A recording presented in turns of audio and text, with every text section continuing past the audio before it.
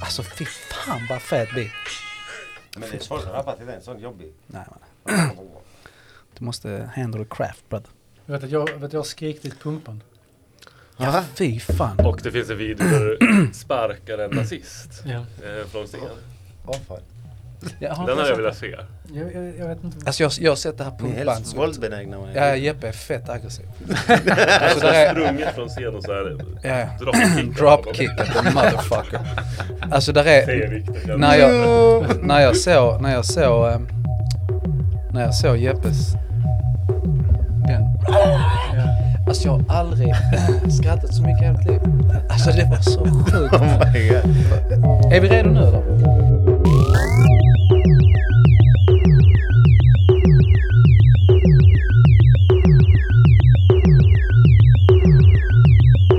Hej och välkomna till parallellsamhället.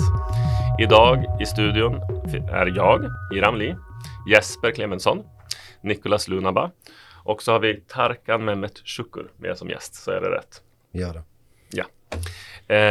Fokus för dagens avsnitt är Helamalmö.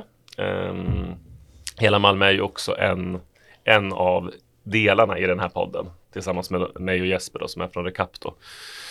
Och vi tänkte helt enkelt prata lite om hur Helamalmö har kommit till, varför Helamalmö finns, vändpunkter i Helamalmös arbete, framtiden, pedagogiken, massa roliga och intressanta saker. För jag tänker också, folk är så jävla intresserade av Helamalmö. Ja. Och vi har ju som ett gyllene tillfälle att prata och fördjupa och sätta fokus på frågor som kanske inte riktigt kommer fram i traditionella medier. Nej men precis. Lite bakom kulisserna tänker jag också. Att man får se liksom det arbete som inte kanske finns, står i tidningsartiklar för det har skrivits fruktansvärt mycket om er. Så det är väl det som är tanken. Innan vi börjar så tänkte jag också att vi snabbt skulle berätta lite om varför vi gör den här podden. Du kanske kan börja, Jesper. Ja, men vi har ju länge pratat om att det saknas ett forum och ett utrymme för de verkligt stora frågorna vi står inför i samhället. Där vi kan diskutera orsaker till de problem vi ser, men även diskutera lösningar och blicka framåt. Precis som Helamalmö pratar om parallella samhällsstrukturer, så måste vi även bygga parallella mediestrukturer för att få ut det vi tycker är viktigt och pusha det vi tycker är viktigt och analysera och dissekera makten. Precis, och där tänker vi väl att vi ska bjuda in intressanta gäster, ta upp intressanta teman, men också låta folk kanske som kanske, eller liksom folk och budskap som kanske inte får det största medieutrymmet att få plats här. Och det finns ju mycket där att göra, tror vi i alla fall.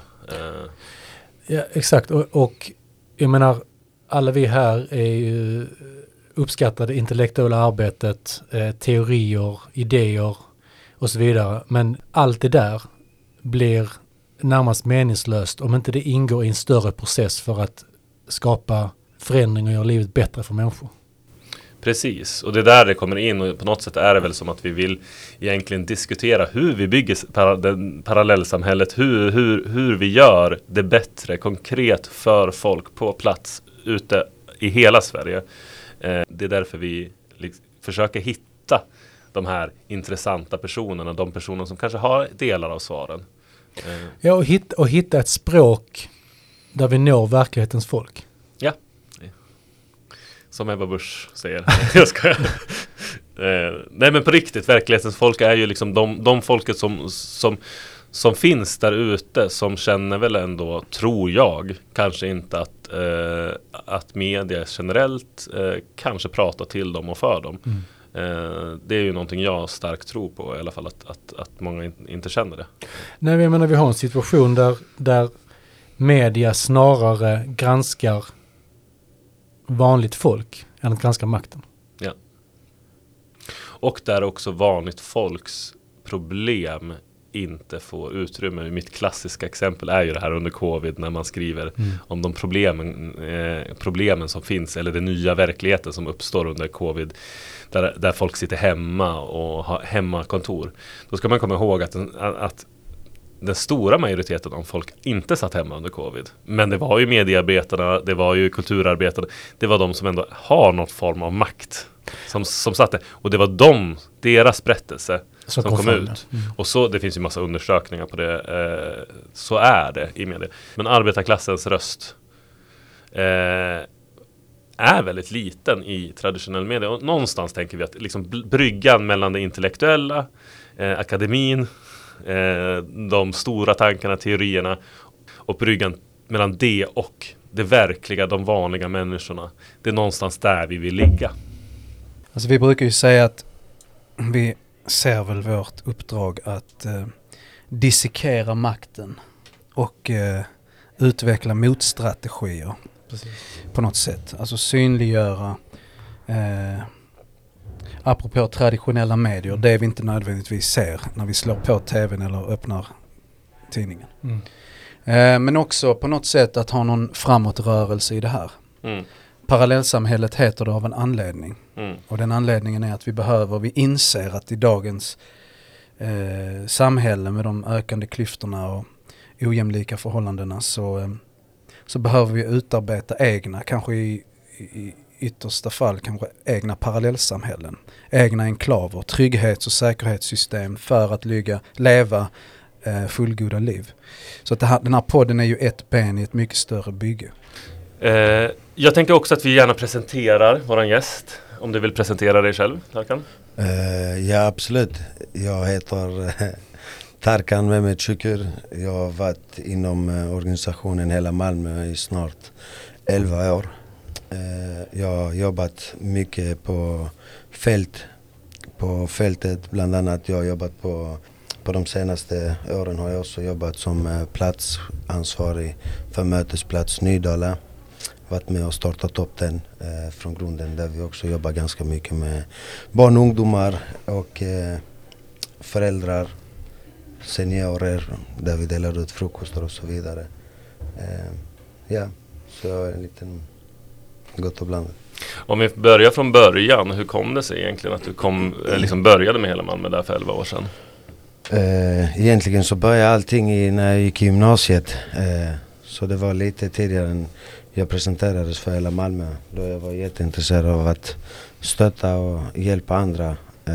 Så jag var inte den som gick in på mina lektioner, men jag var bra på att peppa mina skolkamrater till att komma in på sina lektioner istället. Och det var i samma väva som egentligen hela Malmö hade startat upp värdskapet som idag heter Välkommen ute på Malmöfestivalen. Där jag blev presenterad in till Välkommen, så fick jag jobba 1-2 pass.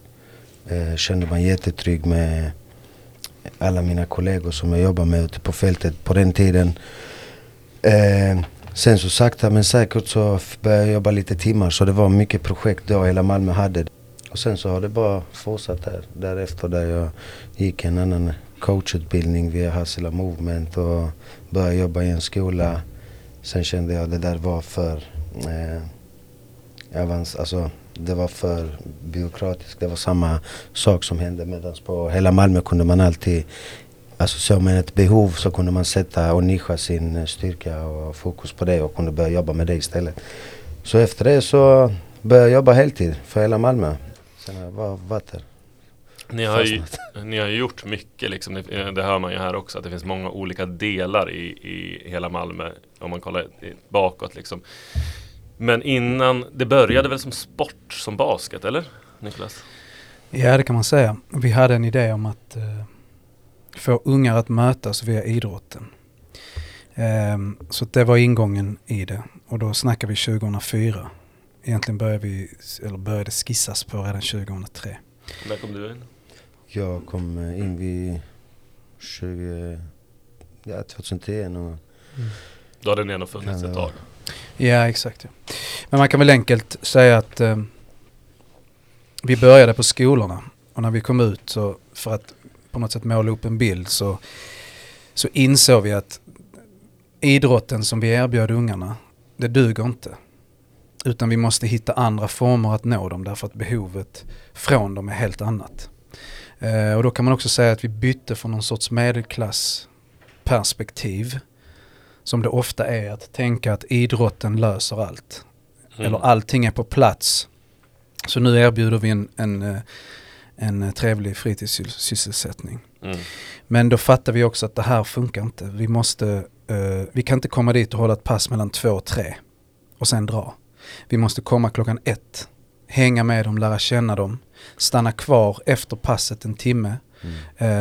Se till så att, och där utifrån det perspektivet kan man säga, så vidgades allting. Då insåg vi att vi måste bemanna skolgården, inte bara gympasalen. Vi blickade ut över området och då sa vi, här finns ju mycket mer vi måste jobba med.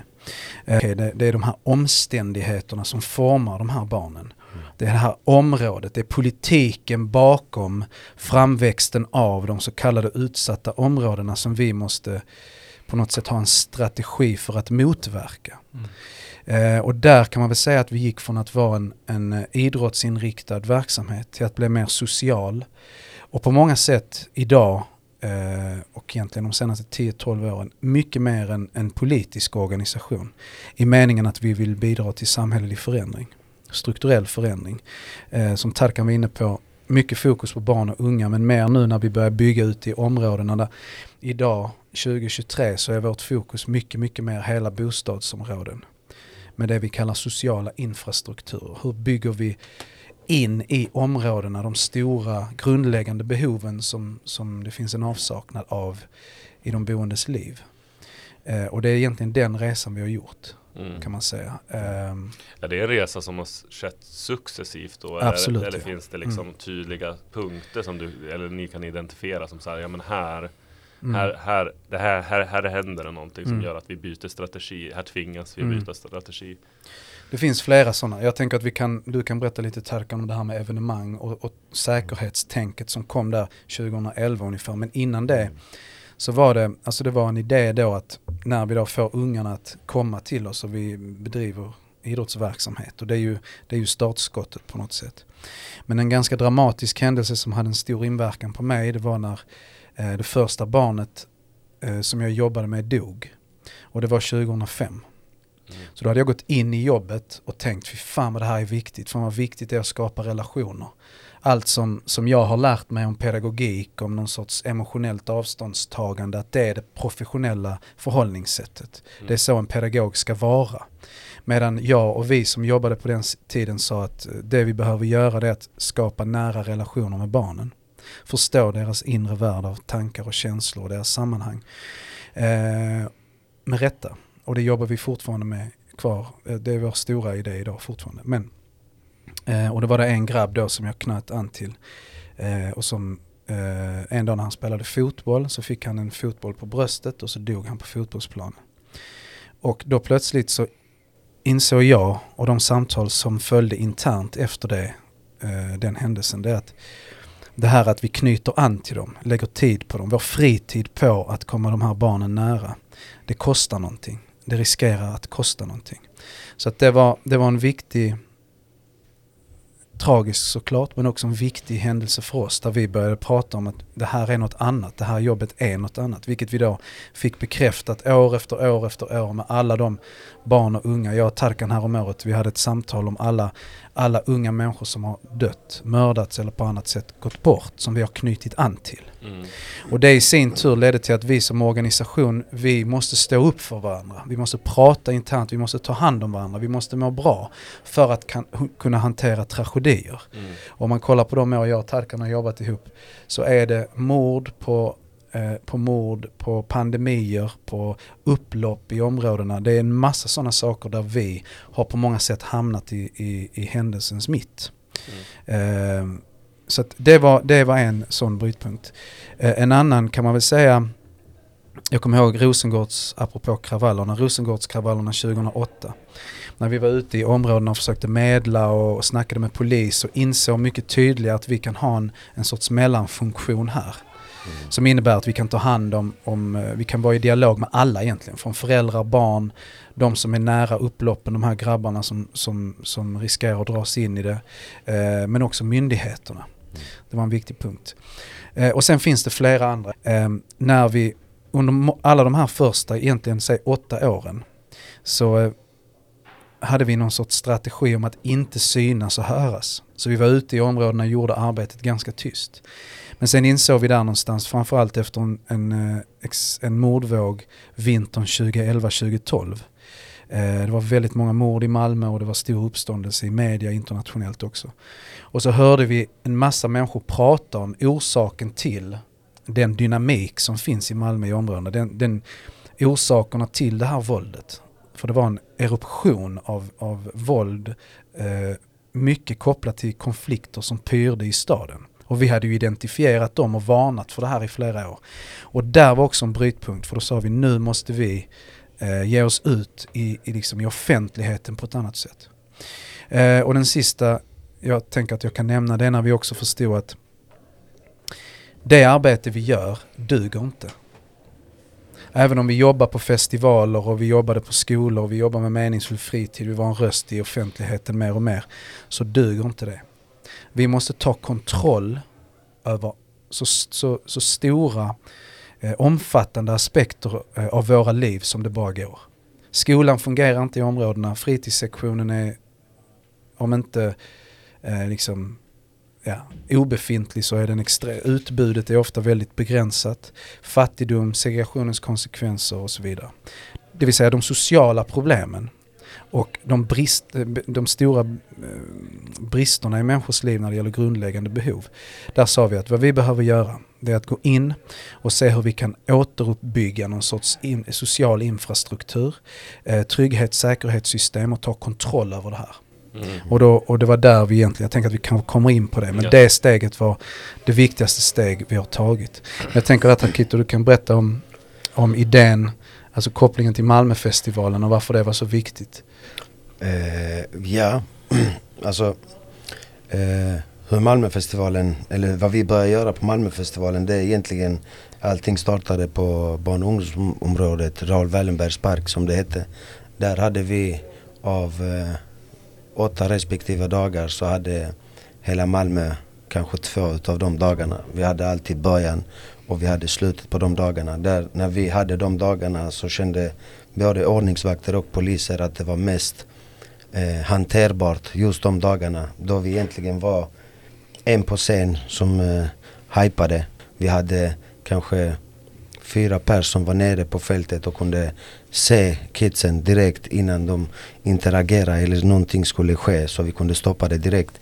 Med det så gick vi in på flera möten där de kände ett behov av vår kompetens. Så vi började med den typen av arbete på fältet som var välkommen. Där vi var 10 pers i början. Det var ungefär 15-18 ordningsvakter och så lika många poliser första och andra året. Men efter en utvärdering efter Malmöfestival så kände de att vi fyller en mycket större funktion, där vi var först på plats innan en konflikt hade ägt rum. Vi kunde se det innan. Då vi också, hela välkommen-konceptet var ju också att vi identifierade olika tunga ledare från olika områden runt omkring i Malmö som samlades under ett och samma paraply. Och det gjorde också, innan en konflikt kunde ske mellan, med Limhamnsbarnen och Hermosdal, så hade vi en ledare som både kände dem och kunde lösa upp den konflikten innan det började eskalera. Så nu på senare år, om vi drar tillbaka, nu var det uppehåll också på grund av pandemin, men innan pandemin så var vi drygt 45 hela Malmövärdar, 2 ordningsvakter på området och inga poliser, för att man gjorde en uppgörelse med polisen och festivalgeneralerna om att hela Malmövärdarna går in först. Om de känner att de kan hantera situationen så går de in först, och om de behöver den uppbackningen, det inte förrän då de tillkallar ordningsvakt och ordningsvakten tillkallar polis om det så behövs. Det handlar ganska mycket om att vi, alltså vårt sätt att vara, vårt sätt att interagera, det var inte det auktoritära sättet. Det var mycket mer storebror, storasysterkänsla, liksom så här, kul att du är här, vad vill du hitta på? Det var finnas där, finnas tillgänglig, lyssna. Men vad är det som gör att ni kan agera på det sättet? Förstår du? Ja, det som gör att vi agerar på det sättet, det är mycket som Nicolas också säger. Det är mycket att vi tror på den här Man behöver den här extra kramen. Man behöver att någon ska se dig rakt in i ögonen och fråga hur du mår. Du vet, när man snackar skolmiljöer eller när man snackar andra miljöer generellt, då är det oftast, ja men man går förbi korridoren. Hej Hassan, läget, hur är det? Innan han har hunnit svara så är du redan förbi och öppnat dörren in till ditt kontor. Men här i detta fallet så stannar vi upp. Hur mår du? Allt bra? Vad vill du hitta på idag? Står där och tar vår tid till att lyssna in. Och det är oftast det kidsen uppskattar idag. Att någon ska bara finnas där. Det är inte bara att ha ett ställe med ett pingisbord. Utan oftast är det här extra, det lilla extra med att du verkligen lyssnar in. Och det behöver inte betyda att de vill prata med dig just första eller andra eller tredje dagen. Men de vet att du är där och att du är alltid på plats, finnas där för dem på deras villkor. Och där kan jag bara berätta 2 exempel som är rätt spännande som en konsekvens av det. Och det var under MeToo, när det var mycket kring festivaler. Det var extremt mycket poliser och vakter som anställdes för att identifiera eventuella sexuella förövare. Och då kommer jag ihåg att det i medierna skrevs mycket om olika stora evenemang, framförallt med ungdomar i Sverige. Och där är Malmöfestivalen i princip den största. Men jämförde man de sexuella trakasserierna i antal då, Malmöfestivalen och säg We Are Stockholm, som är en stor festival i Stockholm, så var det många färre sexuella trakasserier i Malmö. Och då var vi ändå väldigt, väldigt många fler som rörde sig i vårt område jämfört med till exempel We Are Stockholm. Och vad de då identifierade och vad som blev intressant, för jag kommer ihåg att jag var med i olika, snackade om det i olika medier. Och det var det att man kunde se exempelvis, vi stod där som Tarkan berättade, vi stod på scen, kollade ner över folkhavet och identifierade, här är 4-5 grabbar som rör sig runt 2 tjejer som dansar. Där kan inte en vakt gå in och dra ut de här grabbarna ur folkhavet. Men vi kunde se att här uppstår en situation som kan leda till. Och då kunde jag kommer ihåg hur många gånger jag har gjort det, att jag gått ner ner på dansgolvet, knackat de här grabbarna på axeln och sen tog dem ut till grusgången som finns där. Och de bara, nej vi har inte gjort något. Nej, jag är här för dig. Men hur tror du att de mår i den situationen? Tänk på det nu. Hur vi för oss och rör oss ungefär. Och det var bara ett exempel på hur man kan förhindra saker att hända. Alltså att helt enkelt... finkänslighet. Ja, men att identifiera eller avläsa impulser.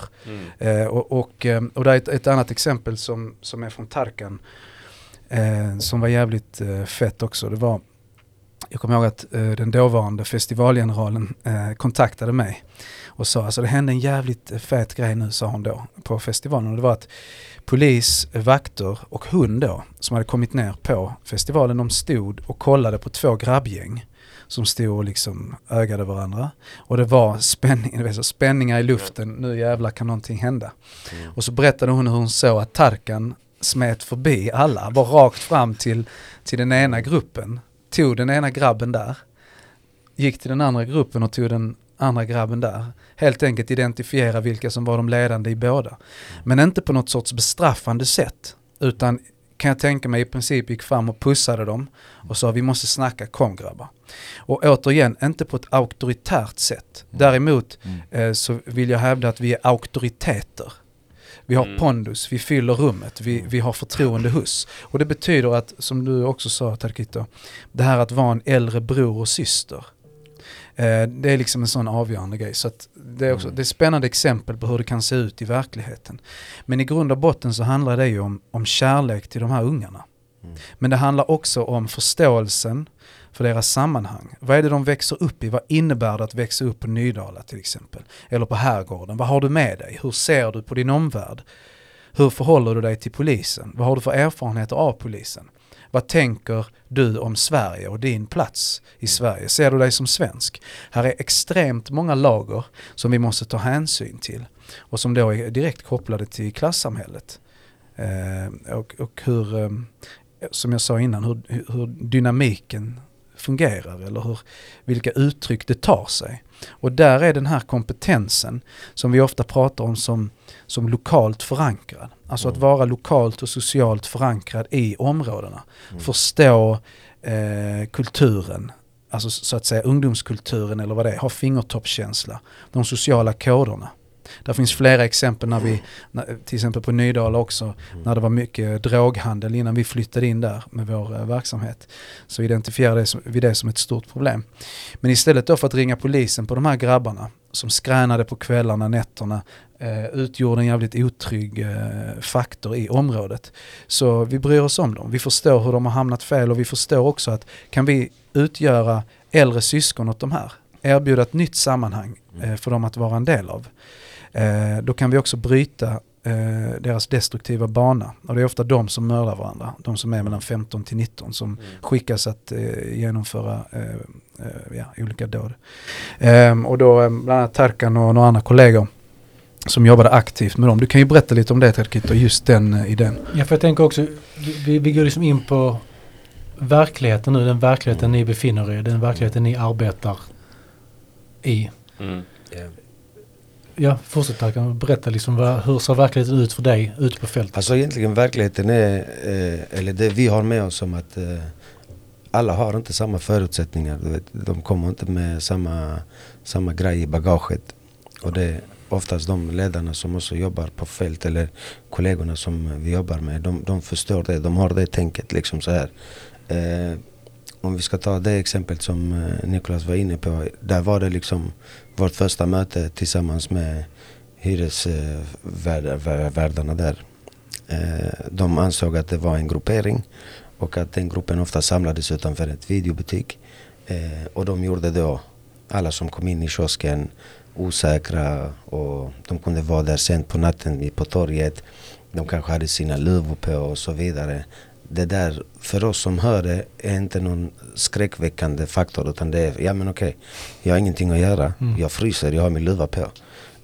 Du vet, enkelt. Eller så ser man det som så pass dramatiskt, nej men shit, de har sina luvor på för att de planerar någonting, eller det beror på vilken fakt du vill sätta det på. Och för oss när vi flyttade in så sa de, ja men det är de där vi menar. Och det var inte mörkt den dagen, vi hade precis fått nycklarna in till lokalen och vi skulle lasta av grejer liksom så här. Så sa då denna MKB-personalen då, ja men det är de jag menar liksom så här. Så är det de, ja. Så var jag då med min kollega och de var typ 5 pass, dessa 15, 16, 17-åringarna. Det jag gjorde var att jag gick fram till dem och jag bara, har ni något att göra? Nej, bra, hjälp mig att flytta in grejerna. Liksom så här, så började de lasta av grejerna med oss. Och de började lasta av, helt tom lokal, vi har inte gjort någonting än. Innan vi flyttade in till lokalen måste jag också ha med det. Liksom. Då var vi mycket på området och frågade av de boende om vi hade tagit över en lokal på 1000 kvadratmeter. Vad hade ni velat se i dessa här rummen liksom så här, och plocka in deras önskemål, för det måste vara utifrån deras premisser, och det är det Helamalmö oftast jobbar med liksom så här. Vi bygger utifrån önskemål, så vi går inte dit med en uppfattning om att ja men jag tror att de hade behövt en studiotanket eller spela in låtar inne just nu, utan kommer det från dem, det är då vi ser till att bygga. Samtidigt som vi bygger på en massa annat som också har försvunnit från området, som till exempel ungdomsmottagningen. Ja men universitetet känns så långt borta ifrån deras vardag, hur kan vi få dra hit till universitetet, till våra lokaler? Med det sagt, de kom in, de fick gå igenom alla rummen när de var helt tomma liksom. Okej, vad hade ni önskat här boys? Ja men vi hade velat se biorum. Jag bara okej, jag skriver ner det. Vi hade velat se ett gym, och vi hade velat se kampsportsrum, och vi hade velat se så här gaming så vi kan gamea och så vidare. Och jag bara antecknade, jag bara jag hör det, vi ska försöka trolla fram det. Samtidigt som jag vet att de önskemålen hade kommit från massa andra också, så vi hade dem på vår agenda liksom. Och så i slutet innan de går, de bara du tog vår tid och sånt, vi sa till en jävla massa grejer, men vi vet också att när ni väl öppnar upp, våra röster kommer inte ens ha betytt någonting, ni kommer inte ens inskaffa någonting av det vi har sagt, för det är de vana vid. Ja, exakt. När de är i skolan, och oftast när man ställer en sån fråga till en ungdom i den åldern, vad vill du göra? Den frågan är så pass stor att oftast så kommer du få höra en tystnad, för de har aldrig fått den frågan innan, vad vill du göra? Men i detta fallet sa jag okej, och jag visste att vi skulle göra. Jag bara, kanske inte, vi ses om några månader. När vi väl hade startat upp, öppnade upp dörrarna, vi invigde lokalen, så kom dessa boysen ner. Och de fick ta en runda, och utav allt det de hade sagt, förutom en bassäng som de också ville ha existera i lokalen. Liksom så här. Och där, det är också ett sätt att skapa en relation. Alltså jag hör dig, jag tar till mig det du säger, och jag ska försöka mig röra vi rör oss tillsammans i den riktningen liksom så här. Och sen så började vi starta en killgrupp liksom så här. Dessa här små gangstrarna som folket ansåg att de var, medan de var små vilsna själar som inte hade någon sysselsättning. De kom in i lokalen liksom så här. Vi frågade vad det de hade velat göra. De hade helt andra drömmar än vad man kunde föreställa sig. Liksom så här, den ena ville bli ambulansförare, den andra ville bli skådis, den andra hade en musikkarriär på G, den andra ville jobba som svetsare och så ville den andra bli MMA-fighter. Vilket var nice liksom så här. Och pengar var alltid det som samlade ihop klicken liksom så här. Så på den tiden hade vi någon illustratör som hette, får vi säga namn? Vi får Tony Kronstam hette han, som också illustrerat många av våra böcker som vi har skrivit med 4., 5., 6-klassare, Stjärnresan 1, 2 och 3. Så vi bjöd in honom och jag sa, vet ni boys, vad är det ni vill ha? Vem ska vi kalla hit som ska föreläsa till oss om pengar och så vidare? Ja, men vi kan kalla den och vi kan kalla Pablo, vi kan kalla, du vet så här mycket svårare. Vi lärde lite kring det. Så föreslog jag Tony Kronstam. Han är en illustratör. Bara brorsan, han har cash. Och så du vet, när Tony Kronstam kommer och vi bjuder dit honom och han visar bara och ställer frågan, vet ni vad hans vapen är? Du vet, det är ingen gun, det är ingen Glock boys, det är hans penna. Och den pennan drar in jävligt mycket cash till honom. Så de blev helt så, och så sitter man, så har jag en bild på dem när dessa små gangstrarna som de ansågs vara sitter och illustrerar Bamse. Så jag menar, varje gång de skulle göra någonting så jag glömmer inte att göra en bild på er när ni illustrerar Bamse. Så de blir gangster. Och det är idag efter x antal år vidare så är de närmare sina drömmar, fyller sina drömmar och de är närmare sina drömmar. Jag menar, en liten justering bara kunde göra så pass mycket. Och varför jag vet det är för att vi också har dialog med områdespolisen där de säger men de är inte kvar. Med att de inte är kvar innebär det att de yngre generationerna som växer upp inte har någon att se upp till. De är ju inte där, de kan inte se, så de kommer ner direkt till oss och där betyder att vi kan starta från scratch. Och det finns andra positiva förebilder istället när de kommer ner till oss och där kan vi börja bygga från scratch liksom så här. Men jag menar bara på fördomar kan också knäcka en person jävligt mycket, bara att han har en jacka och han har luvan på. Frukosten är också ett sånt exempel som har brutit många sådana is och barriärer bland folks tankesätt på dessa ungdomar liksom. För när vi inte hade frukosten och när vi väl startade upp frukosten, då var det de seniorerna som kom ner och käka bland annat. Och så hade vi några kids också, så har de gemensamma nämnare utan att veta. Så hade vi en som hette Hassan, han var jättebilintresserad. Han var sugen på bilar, kunde alla bilmärken och så vidare. Samtidigt som vi hade någon på frukosten också som var en gammal bilmekaniker, en äldre man liksom så här. Så när man presenterar dem till varandra och det visar att de har gemensamma nämnare. Han kan alla motorer som han kan namnet på bilen på och så vidare. Så de började chitchatta. Så det blev istället när Hassan var kanske 15 år och kunde alla bilar. Och han gubben? Och gubben var äldre. Jag vill inte gissa, han kanske hör och blir arg, men jag ska säga ung man. 60-65 plus liksom så här. Oftast de som seniorerna från området Nydala, det är arbetarklassen från gamla Kockumstiden. Så alltså egentligen det resulterar bara i att nästa gång de träffar på varandra i torget så var det ett hej istället. De hälsar på varandra istället för att han ska gå och bara tänka, oh shit, vem är den här kidon där? Han ser lite weird ut och lite farlig ut. Men när man vet, när man utbyter kontakt med varandra så blev de också lugnare liksom så här. Vi såg tillfällen där vissa grannar hade bott grannar i 4-5 år, visste inte ens de var grannar förrän de käkade den här måltiden, frukosten tillsammans hos oss liksom. För det tänkte jag också vi kan gå in på lite när vi snackar om verkligheten. Vad är det som gör i den verklighet vi lever i här och nu att ni är tvungna att servera frukost? Ja, men för att jag tror också den är kopplad till idén om att, för vi ser ju oss som en social rörelse och vi måste fylla olika funktioner, ha olika uppgifter och så. Och där, men om jag hoppar tillbaka och sen hoppar fram igen på hur vi tänkte kring konstruktionen, modellen som blev det här arbetet på Nydala, så är det För vi vet varför vi behöver göra det. Vi vet hur samhället monteras ner eller vissa delar av samhället utarmas.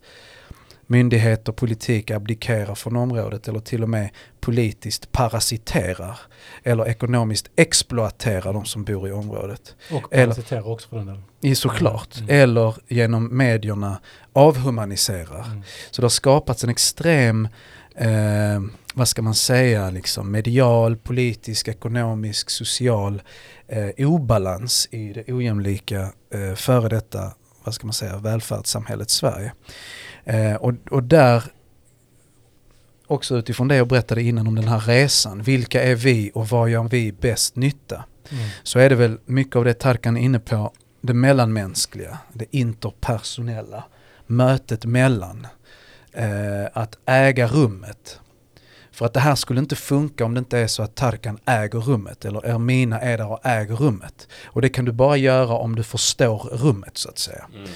Och du kommer utstråla det direkt. I mötet med de här unga männen så möter inte de i våra kollegor människor som är rädda för dem.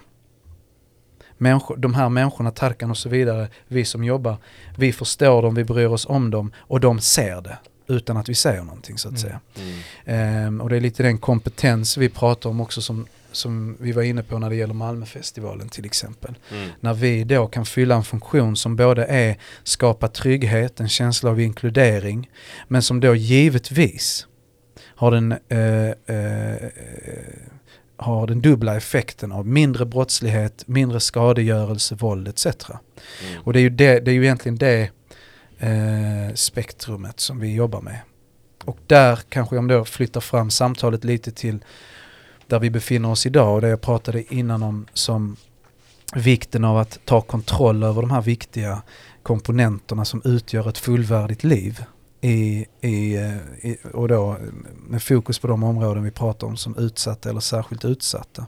Så är det den analysen vi har gjort, att vi fyller den bästa funktionen om vi inte längre väntar på en förändring som kanske aldrig kommer. Vi kan inte vänta på politiska makthavare som redan har visat genom sitt track record, genom de reformer eller den politik de planerar att föra, att de inte har vårt bästa för ögonen. Och det är en nykter, enkel, intelligent slutsats som inte bara vi drar i det ojämlika landet Sverige, utan som vi kan dra paralleller till i vår historia i det här landet. Alltså hela folkrörelsebygget härstammar från idén om att vi är lämnade till vårt öde. Vi de fattiga, vi kvinnorna, vi de utstötta.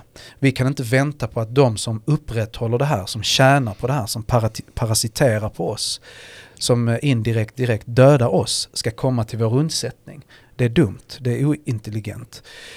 Och det var ju det som sen blev en sorts svallvåg över 1900-talet. Som är en bred konsensus om att det här är oacceptabelt. Vi kommer inte vänta på en förändring som inte kommer. Vi kommer vara den förändring vi vill se. Och det jag och Jeppe har, vi var en liten avstickare. Jag och Jeppe var i Guatemala 2016. Ett av världens mest ojämlika länder. Där Jeppe då, du dokumenterar undernärda barn. Och då åkte vi runt på majsfälten och in i de små byarna och träffade de här barnen och de här familjerna. Och så konsekvenserna av skenande ojämlikhet och orättvisor. Och det var fruktansvärt att göra det. Men det fanns någonting som inspirerade mig kanske mer än någonting annat. Och som jag, om jag bara utgår ifrån mig själv, ville ta med till Sverige och Malmö och applicera det på något sätt utifrån en svensk kontext. Och det var att vad de bönderna, ursprungsbefolkningen, gjorde där borta. Det var att de befattade sig inte med makthavarna. De gick inte och skrek eller gnällde utan de sa, vi drar den nyktra slutsatsen att vi är exploaterade, vi är förtryckta, vi är exkluderade på alla tänkbara sätt. Vi måste bygga upp vår egen infrastruktur. Vi måste befästa våra gränser, eller man ska säga. Och de utgick ifrån de grundläggande behoven. Och de byggde mycket på kraften i egen makt.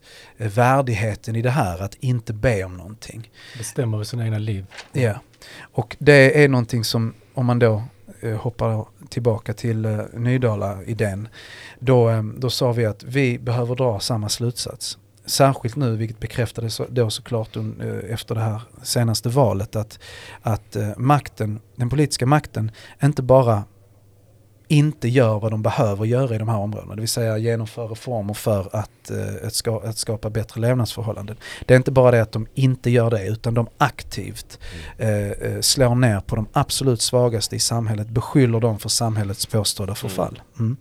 Och då säger vi bra. Då har vi också identifierat en fiende, om man så vill. En motståndare, en politisk motståndare. Och då sa vi att vi behöver bygga en social infrastruktur.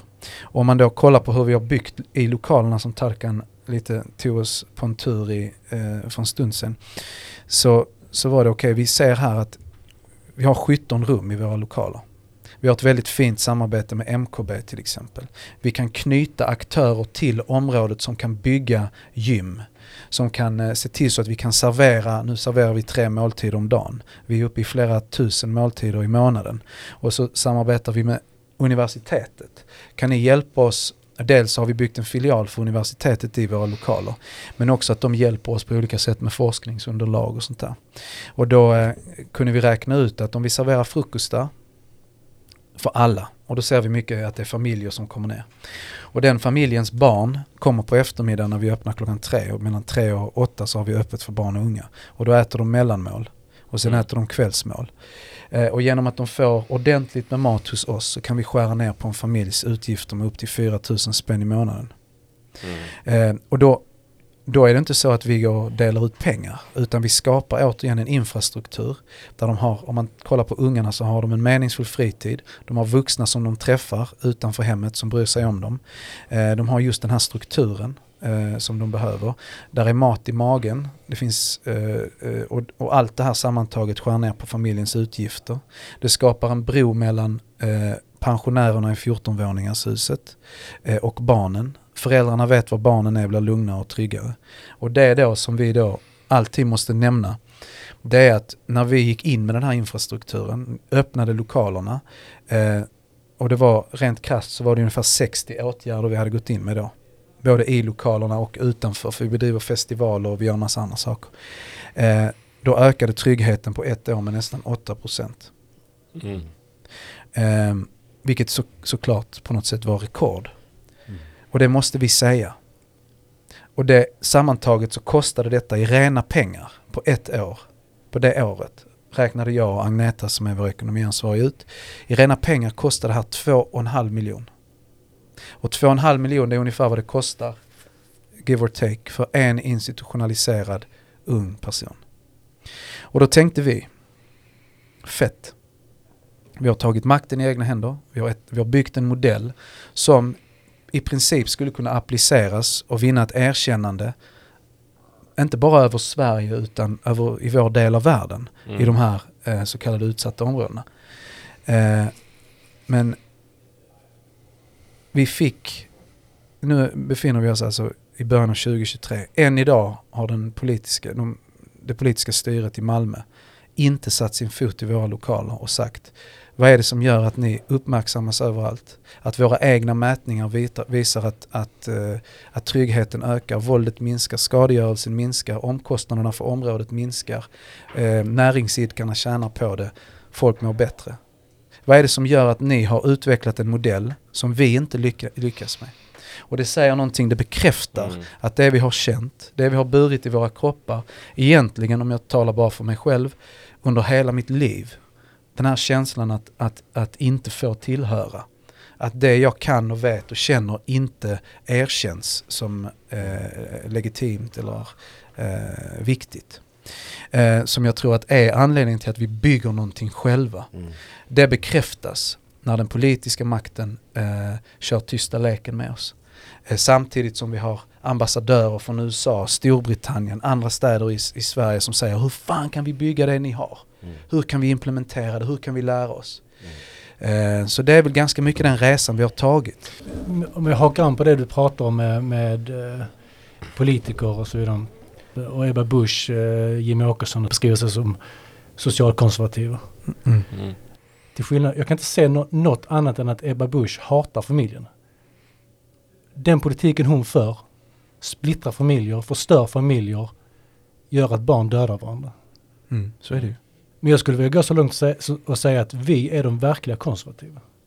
För vi tror på klassiska värden som frihet, jämlikhet. Ja, och sen hur man benämner det. Vi har haft långa interna samtal om vad liberalism är och egentligen och sådana saker. Och jag håller helt med. Alltså att, och det är där, och då säger jag att vad vi koncentrerar oss på mer än någonting annat, och det vi har nått störst framgång med inom vår organisation, det är vår idé om att bygga parallella samhällsstrukturer. Och det låter radikalt. Särskilt i en tid då parallellsamhälle eller klansamhälle används som ett rasistiskt stigmatiserande begrepp på vissa människor som råkar vara de mest utsatta i samhället. De är minst inflytande, makt, resurser. Men vad vi då egentligen, det finns inget mindre radikalt än att kräva sin rätt. Det finns inget mer radikalt än att bygga eller på något sätt vilja ha en trygg och säker tillvaro för sina barn. Och det finns ingenting mer som är mer mänskligt, historiskt och hur vi är funtade än att vilja ha det och kräva det. Och där, det är också sådana begrepp så att jag alltså det här att vi kan förstå som radikala, men det beror på hur vi retoriskt använder de här begreppen och vilka vi egentligen är och vad vi gör. Och där är vi också så jävla nördiga så att vi brukar hänvisa till barnkonventionen till exempel. Att det vi gör, det är att jobba i enlighet med de artiklar som numera är svensk lag. Och samma sak med Agenda 2030. Där det står att det här är vår prioriterade ordning som globalt liksom community. Detta är vad vi ska göra. Och då kan man ju hävda på en bra dag att det är det vi gör i praktiken. Ja, där tänker jag, alltså, vad tror ni, hur kommer det sig att politikerna inte kommer ner till er? För att jag menar, som du säger, någonstans är det många av de målen som politikerna själv säger sig jobba för, som ni jobbar för. Hur kommer det sig att de faktiskt inte vill sätta foten nere i Nydala och liksom kolla på hur ni jobbar? Jag tror att det finns flera svar. Om man kollar på den senaste valrörelsen, upptakten till valet kännetecknades av att samtliga etablerade partier avvek från sin ursprungliga ideologi eller sin idé om vad de står för och hur de vill bygga samhället. De anpassade sig efter Sverigedemokraternas retorik och politik. Och då menar jag verkligen samtliga partier. Så att där blev det så uppenbart för mig att jakten på makten är det viktigaste för samtliga partier. Inte vad de står för och tror på. Om man då kollar på Malmö och varför de inte kommer till oss. Det är för att de har styrt in på en väg som om de kommer ner till oss så kommer vi säga, när ni pratar om låt säga hårdare tag eller vad det nu kan vara, så kan vi visa precis utifrån hur vi har pratat i det här samtalet att sociala insatser för att motverka sociala problem leder både till minskad brottslighet och högre känsla av trygghet och inkludering och hållbarhet. Och sen tror jag också helt enkelt att det är klassiskt. Vi hotar makten. Om vi får mer inflytande, mer att säga till om. Vi är ju inte tysta när vi bygger. Så även om vi skulle få mer resurser från politiken i Malmö än vi får idag, för vi får ett bidrag från kommunen, så skulle det innebära att vi fortsätter ställa krav. Vi fortsätter vara den röst som vi tror på. Civilsamhället måste vara en aktiv, kritisk röst som har makten under lupp. Är ansvarsutkrävande. Och det klarar inte en toppstyr, maktkåt politisk elit. Och vad vi märker i vårt dagliga arbete är att vi har fantastiska relationer och samarbete med tjänstepersoner. Men så fort vi kommer upp på chefs-, direktör-, politiska företrädarnivå, då förändras allting. Då kör de tysta leken. Så det är inte så att de går in i debatt med oss. Jag var nyligen på ett seminarium där vi hade 15 minuter var för att prata om hur vi motverkar brott. Och då var det var en polischef och det var en av de här kommunala politiska topparna. Jag började, och så var det några andra från civilsamhället, jag började babbla. Och när de sen gick på, och jag säger detta i all ödmjukhet, jag utgick ifrån forskning, jag utgick ifrån våra erfarenheter, jag utgick ifrån Malmökommissionens rapport, alltså ett forskningsunderlag som togs fram för ett tag sedan. Jag sa så här har vi gjort, det är de här resultaten vi får.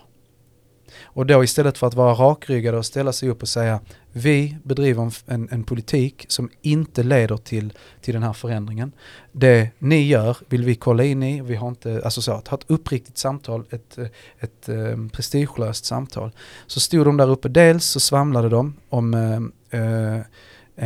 om obegripligheter, men de stod också på ett förödmjukande sätt och sa flera gånger, som refererade till mig. Ja, det Nicolas sa, det var väldigt viktigt. Det här tycker vi ska, det här måste vi fokusera på. Mer sociala insatser. Men det speglas inte i deras politik. Och det säger med all önskvärd tydlighet att det de på makten är intresserade av i första hand, det är att bevara makten, behålla makten. Och makt korrumperar och så vidare. Vad tror du liksom, och jag vet att du kanske inte har svar egentligen på den frågan, men jag slänger ändå ut den här i rummet. Hur ska man motverka ett samhälle där det här händer? Liksom för att det är inte konstigt om man tänker på människor, att människor är sugna på makt, men hur motverkar man det? Vad för strukturer kan man tänka sig skulle kunna motverka något sånt? Jag kan bara säga en enda lösning, och det är att vi behöver en ny folkrörelse i Sverige. En bred idé, någon sorts konsensus. Att vi identifierar de gemensamma nämnarna för gemene svensk. Och att vi bygger en rörelse utifrån det. Och det var lite som du var inne på, Jeppe. Att en rörelse som bygger på klimaträttvisa, social rättvisa, jämlikhet, som tror på demokratin, som tycker att det är helt jävla oacceptabelt och ohållbart att vi har fattiga människor i Sverige, att skolorna är så ett helvete dåliga som de är på många ställen. En bredare idé om någon sorts rättvist och hållbart och jämlikt Sverige. Och min övertygelse är att det är såklart, det finns här. Det enda är att vi behöver, det kan man inte sitta i en podd och prata om. Man kan inte heller vara en influencer eller en politiker som pratar om det. Utan det kräver folklig mobilisering. Det kräver en jävla kraft, en positivitet, en framåtanda som utgörs av ett slags massornas mobilisering och uppror. Så att det är vad jag tror. Och det som är spännande här, det är ju att vi pratar om det här i alla sammanhang. Vad vi pratar om egentligen, det är att Sverige behöver en revolution. Det är inte jag som säger det. Det är det vi menar när vi säger att vi behöver en jättestor omställning. Samhället behöver förändras i grunden. Detta är vad alla hållbarhetsforskare och företrädare pratar om. Vi behöver revolutionera vårt ekonomiska system. Vårt förhållande till djur och natur.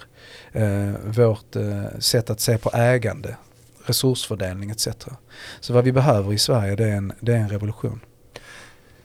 Och vad som är jävligt fett också med Helamalmö är att jag tänker att varje social rörelse måste ha realistiska mål som folk kan se framför sig.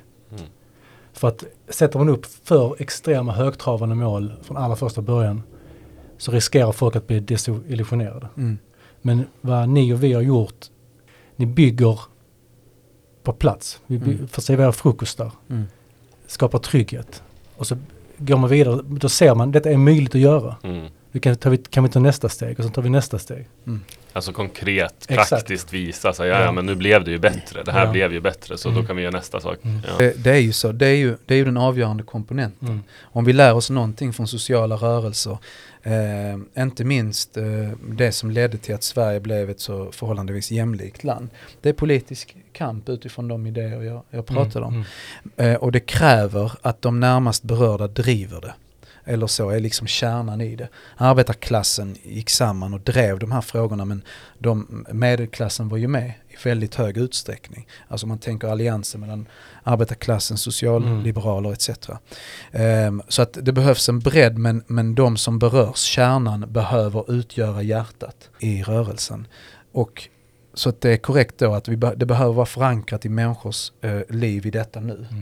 Men det duger inte, att det räcker inte. Utan vad vi också behöver göra, det är att synas i medier, ta plats, vara en röst. Det behöver finnas en kraft och en bredd i det här som inte bara har att göra, lite som vi pratade om, jävligt dålig strategi de första åren. Vi jobbar i det tysta, vi gör vår grej.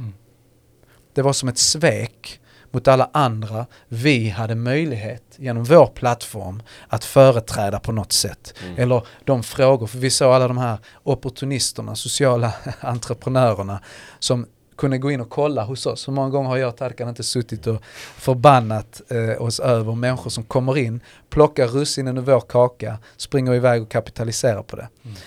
Så har du något exempel? Ja, det finns, vi har väldigt många exempel, men de ska vi inte nämna. Säg det, Tarkan. Men poängen där är att vi insåg någonstans att vi hade förankringen, trovärdigheten, vi jobbar med det praktiska. Men det duger inte. Vi måste också vara ute och prata om det här, ta plats. Och då når vi väldigt, väldigt många mer. Ska du säga något, Tarkan? Nej, alltså jag bara säger, vi i början var vi, som Nicke säger, vi kanske inte var så framåt med det vi gjorde och vi pratade inte så himla mycket om det. Men nu ställs det också liksom, man känner att vi måste göra det utifrån alla föräldrar och alla som kontaktar oss och vill att vi ska vara en röst. Så vi har också det på våra axlar liksom, att vi måste ut med det som kommer fram till oss. Alltså många föräldrar kommer till oss och klagar på till exempel de olika institutionerna. Och om vi är bara tysta, då tappar vi också någon trovärdigheten i det vi gör. För vi är, som man säger, liksom så här, från folket, för folket. Och om vi är tysta om det, så kommer vi också tappa trovärdigheten i det hela och i allt det vi också gör liksom. Men ju mer vi kommer ut, desto mer av ett hot vill vi bli mot den rådande ordningen. Och det betyder också att vi kommer att bli politiska måltavlor på olika sätt. Och där kan man också säga att vi omstrukturerade väldigt mycket. I Tarkans fall så blev du mer ögonen inåt, säkerställa, kvalitetssäkra. Och sen har vi ju såklart en massa olika människor internt som jobbade. Men vi slöt oss som organisation. Medan jag skulle få en mycket mer framträdande roll som någon sorts talesperson och strateg. Och då släppte jag mitt operativa uppdrag på många sätt och skulle bara ut. Och då skämtade vi, som vi brukar nämna, att om det som riskerar att hända nu, det är att jag blir ett lätt byte och de hugger ner mig. Eller att jag är ute leder till svartsjuka internt. Och ett annat alternativ, eller perspektiv eller en risk, det var att för mycket påtryckningar från media, politik, myndigheter, polis gör att vi imploderar eller liksom faller samman. Och ett fjärde då kanske, det var att jag blir någon sorts sommarpratare och blir inbjuden i värmen. Och om det händer, vilket då just nu typ har hänt, då är ju frågan, säljer jag ut?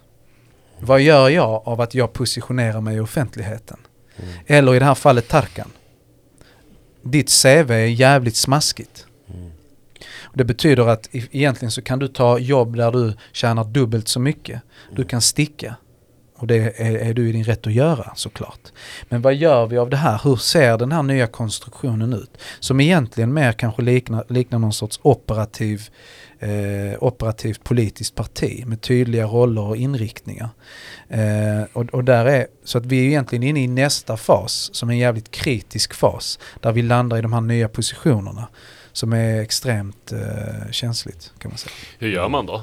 Alltså, för det är ju en klassiker när man bjuds in i värmen, också som rörelse i sig, att när en rörelse bjuds in i värmen eller personen bjuds in i värmen, så hamnar man i liksom att man vill upprätthålla den här värmen, att man inte vill hamna utanför igen. Det är finns mycket teoribildning kring, men hur gör man rent konkret när man sitter där och får träffa politikerna, att inte bli för sugen på att fortsätta träffa dem den gången man kritiserar för mycket, så att säga? Man kan väl säga att jag träffar i princip aldrig politiker. De som är intresserade av att träffa mig eller prata om Helamalmö, det är nästan alltid andra organisationer, forskare, gemene personer. De vi drar ofta till våra olika träffar, det är liksom vanligt folk. Men samtidigt är det ändå, TV4s morgonsoffa är ju jävligt varm och mysig. Jo, men exakt. Ja, men det var det jag skulle säga. Så att politikerna i det fallet, de blir jag inte särskilt charmad av. Men vad jag märkte, och jag visste ju inte hur kommer det bli när jag kliver in i det här. För det ska också sägas att sommarpratet fick jag ju genom jobbet med Helamalmö. Och den mer offentliga profilen, man ska säga, jag fick genom det. Men sen är jag ju också sen några månader tillbaka författare. Och det har egentligen katapulterat mig in i någon annan. Och det säger jag i all ödmjukhet. Men där har det hänt. Så det är en klyvning där. Eller ännu mer på det. Och då är det ju intressant. Dels är det intressant, hur hanterar vi, att är det två olika?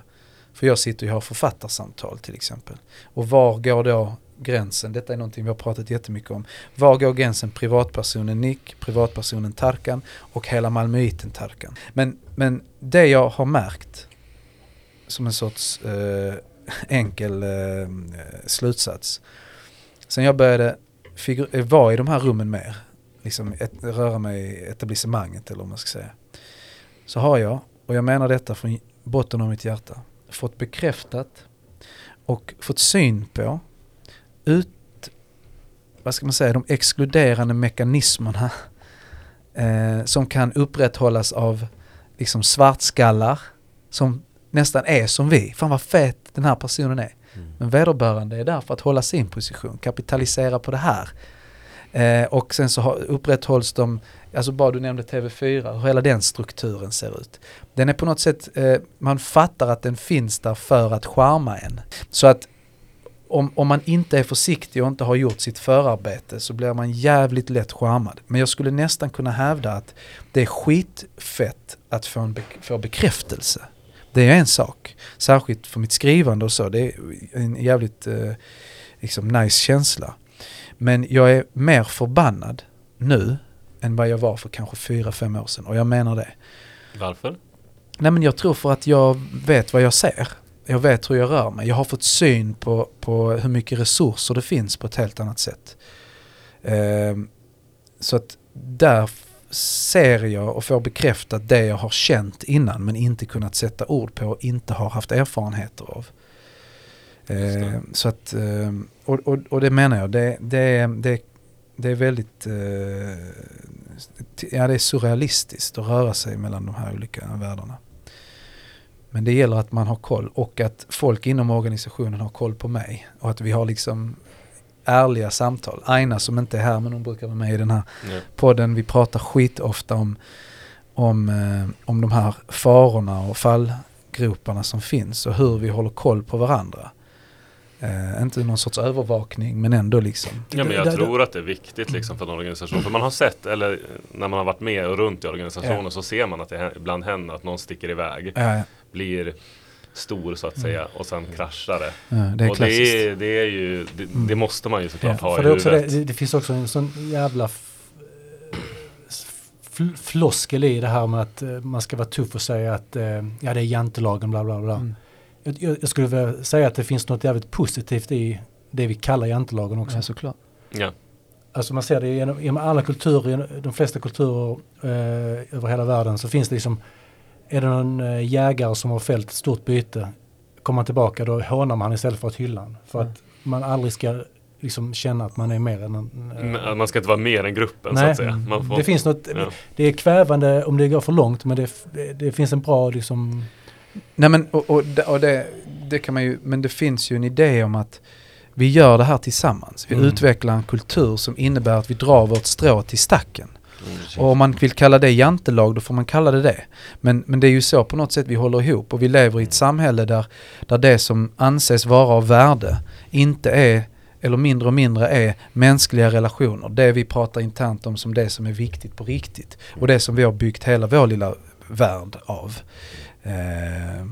Så att jag håller med, det finns definitivt dimensioner i det här med jantelagen som är jävligt fett och jävligt unikt också för, skulle man kunna säga, alltså Sverige och den solidaritet som har funnits här. Jag tänker också även om ni då klarar att hålla den interna liksom, att det blir bra, så kommer det komma attacker utifrån, eller det kan man i alla fall tänka sig att det kommer göra, det kanske redan har gjort. att när ni blir kända, när ni står och pratar, när ni syns hela tiden, att vissa kommer, både kanske folk som är på er sida så att säga, och också meningsmotståndare kommer attackera eran rörelse. Har det hänt? Vill någon av er säga något om det? Vi hade öppet en kväll som vanligt. Sen så kom 2 stycken poliser ner med helt uniformerade pickadoller och allt det liksom så här, och skulle bara gå ner till mötesplatsen. Då jag träffade på dem vid trappan liksom på vägen ner. Och jag sa också till dem att de inte kan komma ner bara så här. Vi måste planera det så att det blir på kidsens villkor liksom så här, om de har frågor till polisen på något sätt, så att vi kan göra det som en slags möte. Så att det måste vara lite mer förberett än bara komma så. Och varför jag tog den ställningen och varför jag sa så handlar det ju ganska mycket om att när en myndighet kommer ner så här in till mötesplatsen, då blir det oftast att kidsen själva börjar misstänkliggöra varandra. Liksom, har någonting hänt? Vad har hänt? Varför är de här? Du vet, börjar titta på varandra och det börjar så här bubbla, någonting. Fastän det inte har hänt någonting. Och för att undvika den så tänkte jag vi måste boka in ett möte. Ni kan till och med komma hit civilklädda någon dag.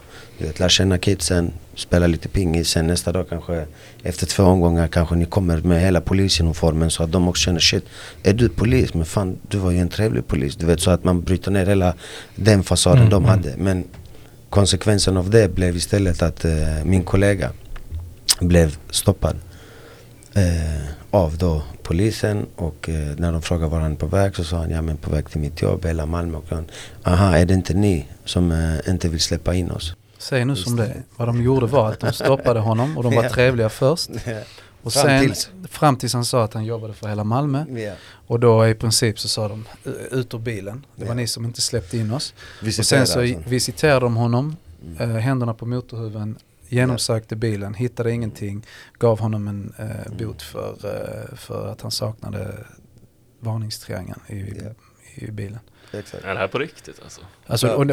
Och egentligen skulle man kunna, och min poäng här är, jag är helt ointresserad av att basha polisen. Vad jag är intresserad av det är att problematisera olika samhällsinstanser, olika myndigheter med makt som kommer i kontakt i synnerhet med unga människor. Och vad som hade föregått det här, det var ju också att under Rimfrost så hade de stannat och visiterat 10-åringar, 12-åringar, där föräldrar i området hade kontaktat oss och sagt vi släpper inte ut våra unga därför att de blir förnedrade av polisen. Och mycket för att statuera exempel. Och det är oacceptabelt. Så gör man inte. Och efter den incidenten när vår kollega blev stoppad och trakasserad på grund av att han jobbade för Helamalmö, då skrev jag ett Facebook-inlägg och det var väldigt tydligt, och sen så var jag med i x antal medier och fick kommentera det jag hade skrivit, och jag skrev precis det jag sa nu, att vi accepterar inte det här. Och då såg man också hur jävla fega många är, inte minst inom kommunen. Då fick jag flera samtal bland annat från olika kommunala toppar som vi samarbetar med, i vissa fall är goda vänner med. De bara, gör inte det, gå inte ut och kritisera polisen på det sättet, du kommer göda någon sorts polishat. Och då kontrade jag och sa, är ni helt från vettet? Ska jag inte kommentera det? Vi har en kollega som på totalt sjuka grunder blev tagna, eller en vän som blev tagen till sjukhuset och visiterade i sin bakdel. Vid 2 tillfällen tror jag. Har inget track record, ingenting. Det är massa sådana saker, men hur som helst. Så pratade vi och det blev ändå ganska konstruktiva samtal. Jag satt med en polis och hade ett långt samtal. Vi intervjuades i Sydsvenskan. Höll inte med om mycket, men det fanns någon sorts konstruktivitet i det samtalet. Men hur som helst, så att vad man ser här, det är ett mönster av att när vi uttalar oss och så får det konsekvenser. Apropå det här du är inne på, eller den fråga du ställde, Hiram. Är det så att det finns någon som... Det är extremt många som man skulle kunna se som politiska motståndare i det bygget vi tror på och det vi praktiserar och gör. Och de uttalanden vi gör. Det är läskigt som fan. Det kan få konsekvenser. Det får konsekvenser. Och där tänker jag att just fallet med polisen där. Både hur folk försöker tysta oss när vi kritiserar eller vill föra ett kritiskt samtal, när vi problematiserar polisens arbete i områdena. Men också vilka konsekvenser det får. För att, samma sak med mig. När jag har varit ute och jobbat en annan incident, när jag blev puttad av vakter till exempel. På Malmöfestivalen. Flera sådana här incidenter där det clashar. Men man kan också hävda att vi är på något sätt redo för det. Detta är vad vi kan vänta oss när vi jobbar som vi gör. Jag tycker ändå det liksom finns något intressant i att när man lyssnar på er och hur ni pratar, så får jag intrycket i alla fall av att ni vill liksom lösa egentligen många av de problemen som ska lösas, som också polisen vill lösa, men att de ändå upplever er som någon sorts motståndare. Och det tänker jag då kanske beror på att ni faktiskt företräder personer i de områden som de upplever som liksom motståndet, så att säga. Det finns något väldigt avslöjande kanske i det, eller vad tänker ni? Ja, definitivt. Och polisen, det såg vi nu inte minst i Stockholms, alltså i toppskiktet, där det finns svågerpolitik och tystnadskultur som är ett väldigt stort problem för den svenska polisen. Men det som är spännande här, det är att vi, precis som du säger, vi är fullständigt ointresserade av att kritisera polisen för att kritisera polisen. Eller vi har haft många samtal med företrädare för socialtjänsten till exempel och pratar om konsekvenserna av att plocka bort de relationella delarna av det sociala arbetet, vilket New Public Management som det heter då, att liksom effektivisera och vinstmaximera, som har hämmat eller förstört på många sätt socialtjänstens sociala arbete. Konsekvenserna av det är att de tappar i förtroende, särskilt från de sårbara grupperna som just upplever sig ofta vara utanför samhället. Så att vi är inte intresserade av att kritisera polisen eller socialtjänsten eller någon annan för kritiserandets skull. Men det handlar om ett ansvarsutkrävande. Där finns makt, där finns resurser, där finns ett uppdrag som måste hanteras och skötas rätt. Och det har vi en skyldighet att prata om. Men då kan det få de här konsekvenserna. Men vad som är spännande här och någon sorts paradox, det är att det också leder till, i det här fallet ta socialtjänsten, att vi ofta har pratat om dem på ett öppet kritiskt sätt, eller att vi öppet har kritiserat universiteten för att byggas i de rikare delarna av staden, vilket leder till att våra unga inte alls, de vet att det finns, men de känner att det inte är till för dem. Det vill säga de befäster någon sorts orättvisa. Men vad det leder till, det är att, eller vad har lett till över tid, det är att vi har ett mycket närmare, mycket öppnare, bättre samarbete med typ universitetet. Vi har utvecklat egna kurser tillsammans med Malmö universitet. Och det kommer mycket ifrån att vi har kritiserat deras arbete, men också, som du säger, kommer med lösningar på hur man skulle kunna göra det annars. Och också säger, så här skulle ni kunna stötta hela Malmös arbete, för här är vi skitdåliga, eller här behöver vi hjälp. Och man hittar någon sorts ömsesidighet i det. När det gäller polisen så har det också lett till att jag bland annat sitter med, eller är med och samarbetar med polisen och deras utbildning helt enkelt. Alltså, och den del i polisutbildningen som har fokus på makt och maktstruktur och sånt. Så att min erfarenhet är att det här leder nästan alltid till något gott. Men vi som organisation måste vara redo att stå emot när det blåser.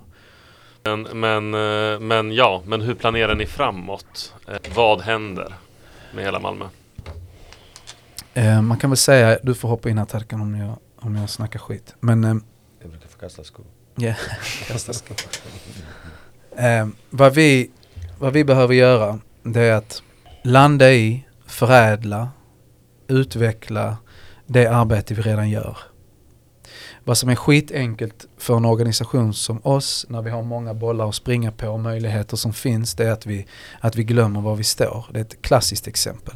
Att verksamheten urholkas därför att folk antingen gör karriär eller att vi gör för mycket helt enkelt. Så att vi har olika mål.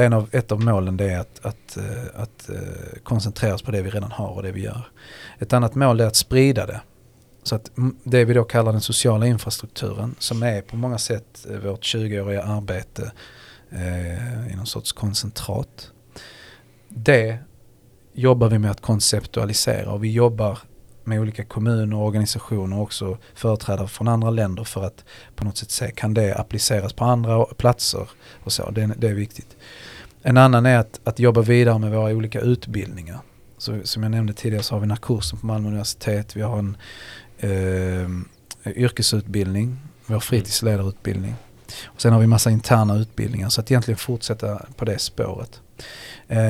Och sen pratar vi också väldigt mycket om att vi är inte ett skit värda utan alla vi samarbetar med. Utan de vi krokar arm med. Så en sak som har blivit så jävla viktig, särskilt då eftersom vi har någon sorts idé om att bygga en bred folkrörelse på sikt, så är det väldigt viktigt, och det är ofta det som landar på mitt bord, att åka land och rike runt och se vilka vi kan samarbeta med, hur vi kan bygga. Och det kan vara allt ifrån universitet, vissa kommuner, men framförallt den ideella sektorn. Hur kan vi bygga en stark front för ett bättre Sverige? För där tänker jag vet att du har berättat för mig också att det är många som skriver till dig och säger vad kan jag göra? Vad kan jag som individ göra? Och tyvärr är det så att du som individ kan i princip inte göra någonting. Men tillsammans med andra så är det så man förändrar samhället. Det är så vi ser allt från kvinnors rösträtt till apartheids avskaffande till miljörörelsen och så vidare och så vidare. Det är så vi har förändrat genom historien, att gå samman. Ja. Och det är också därför jag tror att... Pengar. Och pengar tänker jag, liksom det man som individ kan göra är väl också att... Absolut, men jag menar om man tänker förändring på riktigt. Ja. Nej, såklart. Och det är jävligt, höll jag på att säga, oschysst att svara på den frågan. Du kan inte göra ett skit. Du kan göra någonting om du tillsammans med... Exakt. Ja, för samtidigt så, och det håller jag med om. Och det är liksom konstanten historiskt. Och det är särskilt viktigt att påminna oss om i det hyperindividualiserade samhället, såklart. Eller individualistiska samhället. Men däremot vad vi mer och mer behöver prata om, det är att här finns folk med resurser. Nu när jag träffar många kända personer eller offentliga personer, ofta människor som är extremt jävla rika, som tror att de har så jävla goda åsikter och är moraliskt högburna figurer. Samma sak där, det finns, som du säger, det finns pengar, det finns resurser. Vi har organiserat oss, vi är väldigt, väldigt många, vi kan liksom bidra med någon sorts större förändring kanske. Men då kan enskilda personer kan bli månadsgivare, kan stötta upp, kan göra vad de kan för att liksom stötta de rörelser som finns. Det är ju en sån sak, såklart. Eller som jag då brukar säga, gå med i din lokala förening. Precis. Ja. För jag menar, snälla rika människor har alltid funnits. Ja, men exakt. Men det är inte de som har förändrat samhället. Nej, det är samhället. inte de som förändrat. Nej, precis. Och där kan man ju, eller det tror i alla fall inte jag, att man kan bygga en förändring på förhoppningen att snälla rika människor ska ge pengar. För då tror jag därför att snälla rika människor är rika människor av en anledning. Ja. Ofta. Nej, men helt klart. Så att men jag tror att vad som är viktigt att säga, för att det här samtalet, vi tenderar, det är väldigt mycket liksom den ruggiga verkligheten typ. Men vad jag tror är någonting som har gjort att vi har hållit ihop, jag vet inte om du håller med om det här Tarkito, men det är att vi måste ha jävligt roligt. Alltså att det här arbetet är fan det fetaste man kan göra. Vi gör grejer hela tiden som handlar om hur mår vi bra ihop. Ofta så träffar jag människor som vill bedriva viktigt arbete, men det blir extremt tungt, dystert, negativt laddat, och det gör att man pallar inte. Så att vad vi pratar om hela tiden, hur mår vi bra ihop?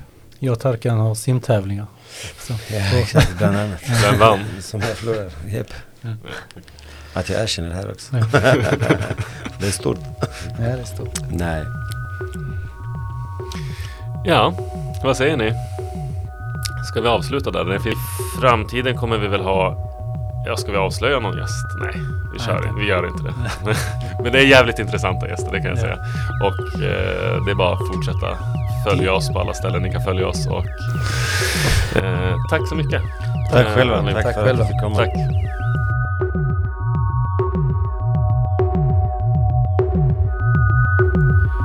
Programmet är klippt av Piero Dalosso. Musiken är gjord av MeToo. Glöm inte att stödja oss på Patreon. Tack så mycket.